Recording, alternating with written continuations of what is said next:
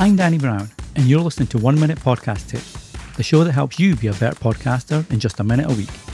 If you want more specific tips just for you and your podcast, check out the Magic Mike membership at 1minutepodcasttips.com/support. And now, this week's episode.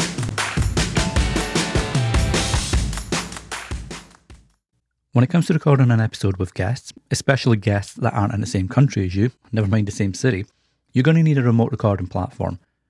Now, there are some great options out there. So Zoom offers a nice, simple, easy option.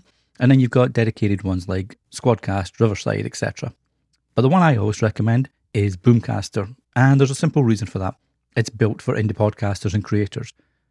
Now, it has all the features that other remote platforms have. So 4K video files, local recording so you get studio quality sound, separate WAV files to download so post-production's a lot easier, and multiple guests.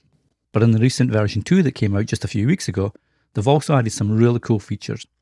So now you have transcripts, live closed captions, you got LUFS monitoring for sound levels, and the option to really optimize your studio. So you can have your logo, your brand, your custom background image, brand colors, and more.